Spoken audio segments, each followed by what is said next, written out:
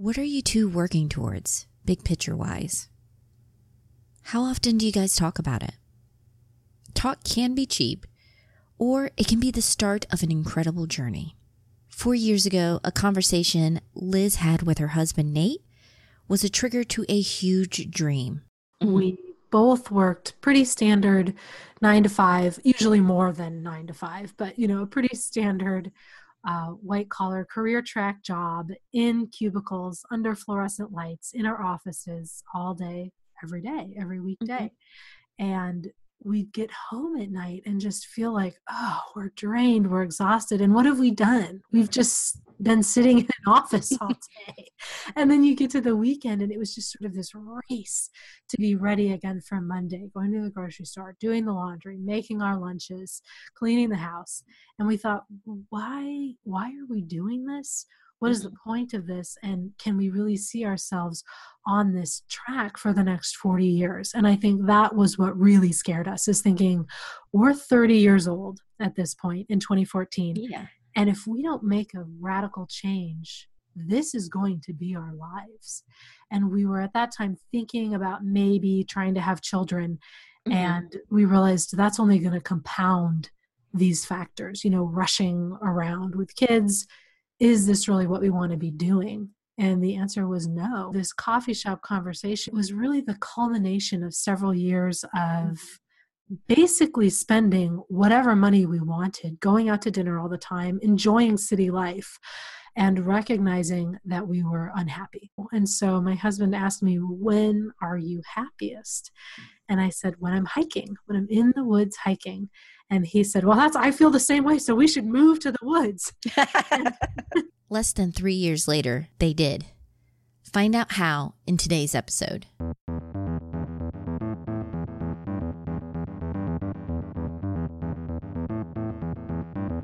Welcome to the Couple Money Podcast, the show where we share stories and advice on building up your marriage and wealth together. I'm Elle Martinez. Support for this podcast comes from Jumpstart Your Marriage and Your Money Masterclass. This course is designed to help you two get on the same page with money, dump your debt faster, and get you on the path to financial freedom. Sign up for the class today and get lifetime access. Just head over to couplemoney.com/jumpstart. What would you do if you were retired right now? How would things be different? You might expect me to say, you too can retire early with just a few easy steps. But the truth is, it's much more complicated than that. To break the cycle of consuming and working, it's going to take something very powerful. A change of your mindset, your finances, and your lifestyle. Today, Liz is here to share their journey and hopefully inspire you to examine where you can start setting that path up towards financial independence. In this episode, we get into what moved Liz and Nate to go from dreaming about financial independence to making it a reality, how they built a sustainable and enjoyable frugal lifestyle, and why do-it-yourself is not only good for your wallet, but your marriage. Before their dream became a reality, there were crucial pieces that helped Liz and Nate. We got married young at 24, and I think that there were a lot of advantages to that because we were able to really grow up together. And we essentially started from zero together. So when we got married, I think we had $5,000 to $8,000 to our name. We didn't have any debt. And that was pivotal for us. We both went to the University of Kansas, which is a pretty inexpensive state school. It's more expensive now. At the time that we went, it was quite cheap.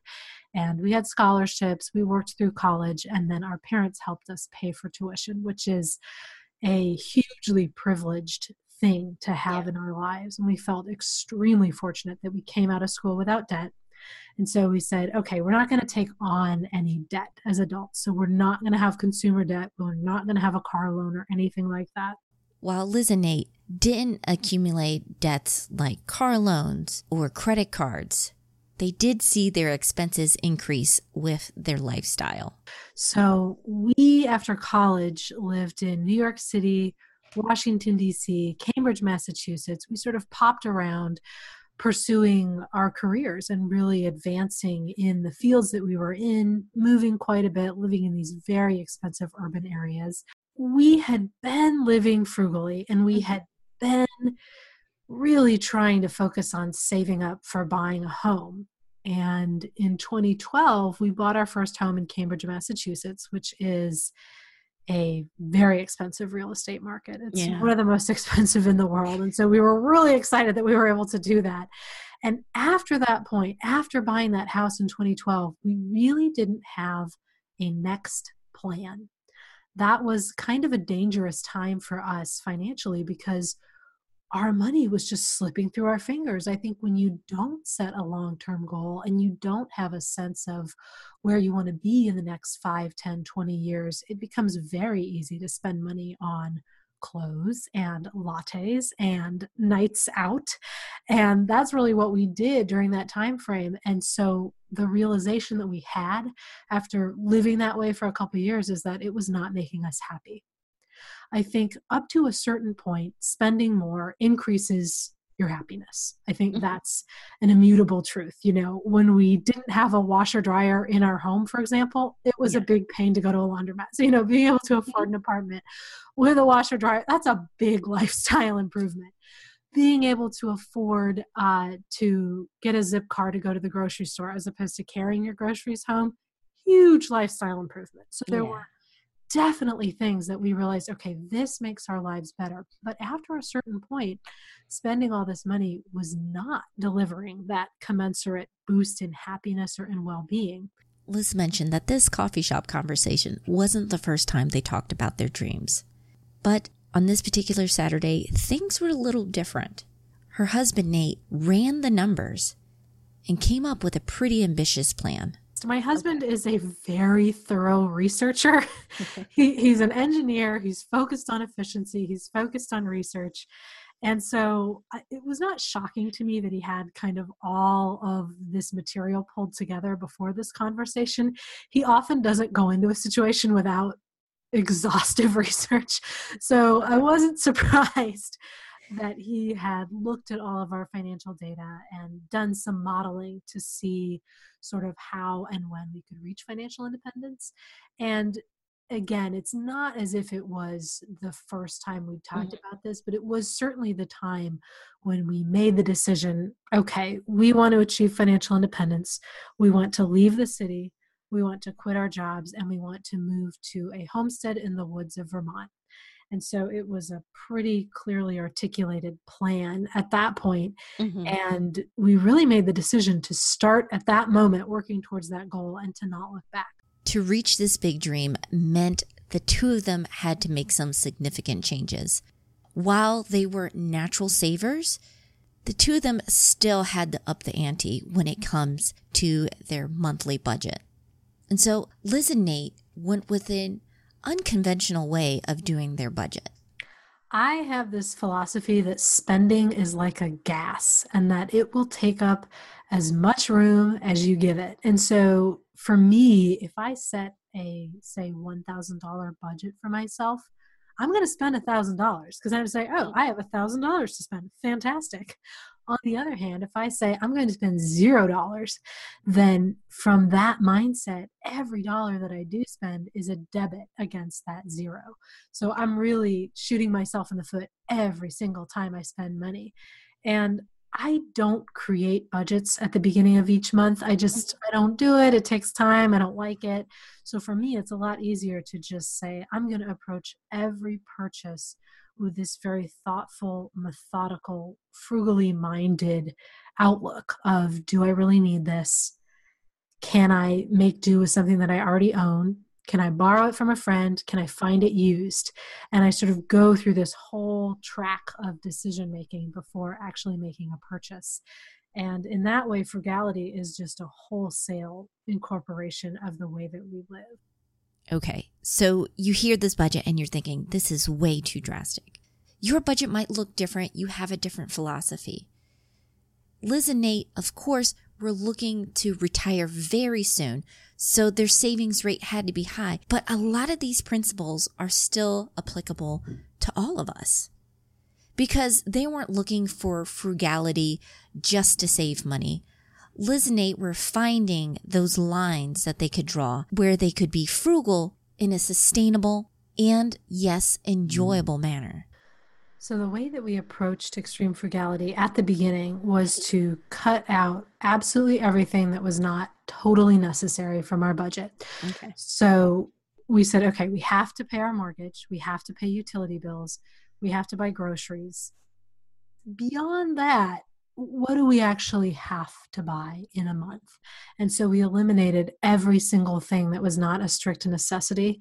And I should say, expensive groceries are not a necessity. So we reduced our grocery bill down to around $300 for the two of us from, I don't know where it was before, like $900 or $1,000, something ridiculous. So we eliminated or reduced every single category. And then we let that sit for a while. We experienced what that felt like for a couple months. And then we made concerted and very strategic decisions to add luxuries back in. Okay. I think it's really important that you spend in service of your long-term values, but it's also very important that you live a life you enjoy. There would really be no point in me reaching financial independence if I didn't enjoy my life, because it's all about enjoying how you're using your time and your money. And so it's a question of, where can I get at that point, that tipping point where I'm maximizing efficiency, I'm maximizing my savings, but I also am getting a very high return on the investments that I do make in terms of happiness. And so the decisions that we made to spend a little bit more money were all areas where we felt, we get a lot of benefit from this. And so a good example is the seltzer water. We drink sparkling water, which is a total luxury. You could just drink tap water for free. And we originally were buying 2-liter bottles of seltzer from the grocery store. Expensive, bad for the environment, heavy to carry home. Then we got a SodaStream machine with inserts, which is a little bit less expensive. Then my husband had this idea that we could hack the SodaStream and use a 20-pound CO2 tank. Okay, that sounds like an engineer. That, yes. But I have to say, it's not that hard. I actually have written out on Frugalwoods the step-by-step process because it's actually quite simple to do. And then we realized that we didn't need to buy our CO2 tank from the fancy hipster homebrew store. We can get it from the welding supply store because it's the exact same tank too.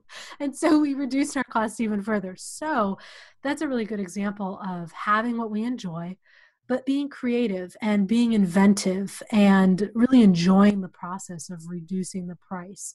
So it's maintaining those luxuries, but paying less. And I have to tell you, this comes to bear in so many different categories. If you just bring some creativity and some thoughtfulness to the expenses that you have, you will be able to reduce your spending in every single category.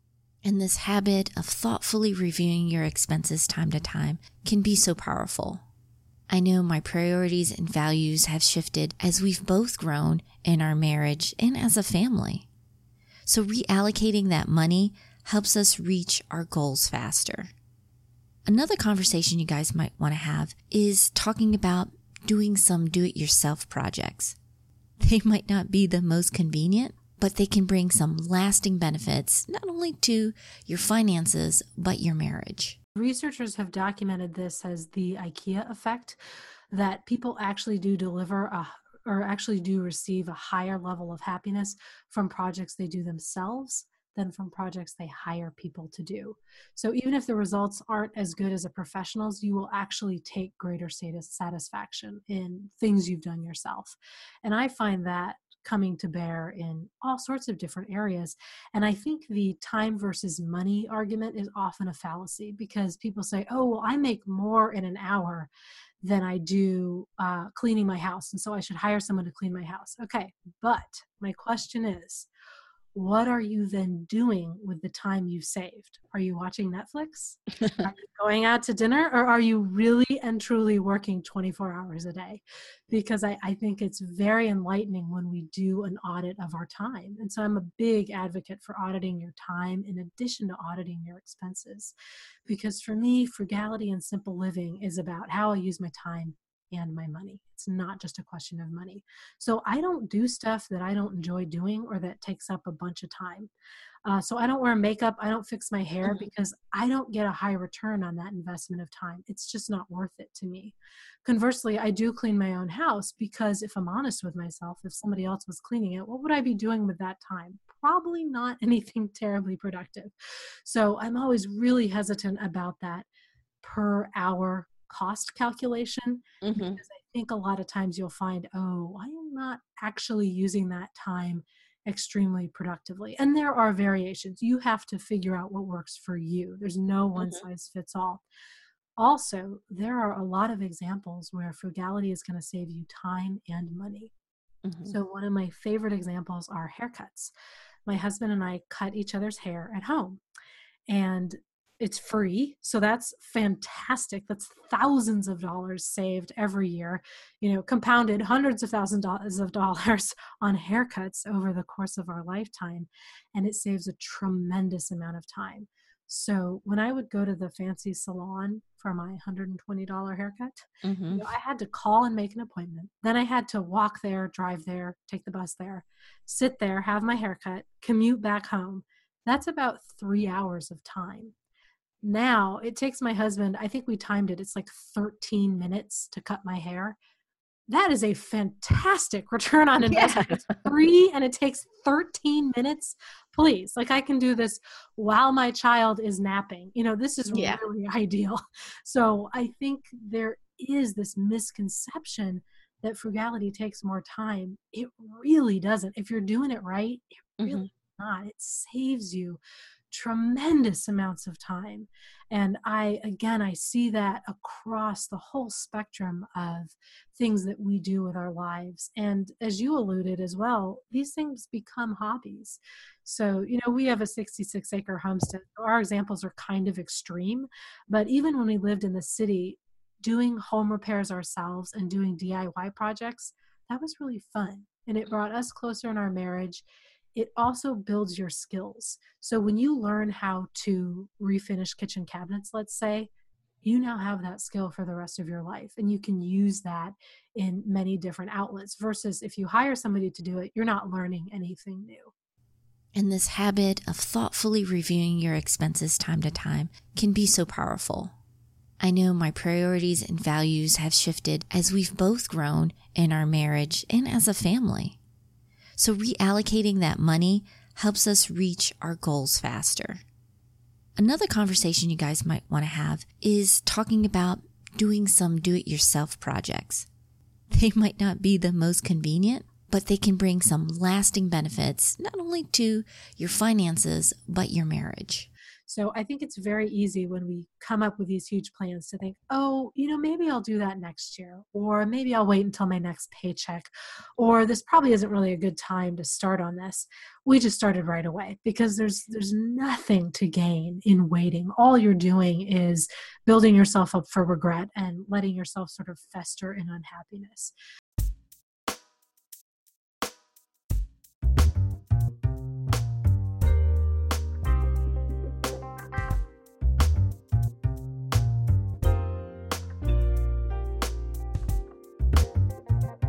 Special thanks to Liz for sharing their story and journey. If you want to dig in deeper with how they simplified their lives, please pick up Liz's new book, Meet the Frugal Woods. It's a really fun read. As always, I'll have the resources, links, and information so you can get started on your own path to financial independence in the show notes. I've included a link to the Uber Frugal Challenge, which shares how Liz and Nate were able to increase their savings rate with their extreme but sustainable frugality. Just head over to couplemoney.com/financial independence together. Our theme song was written and performed by Gentle Regime, additional music by Lee Rosevear, and Music for Makers. And if you want to stay on top of the podcast, the videos, articles, make sure you're subscribed to Couple Money. I send out weekly updates with everything we release, as well as some behind the scenes stuff and exclusive offers. Plus, it's free. It's over at couplemoney.com/join. Finally, and most importantly, thank you so much for your support. If you found this episode helpful, please share it with a friend. I hope you have a wonderful week. Take care.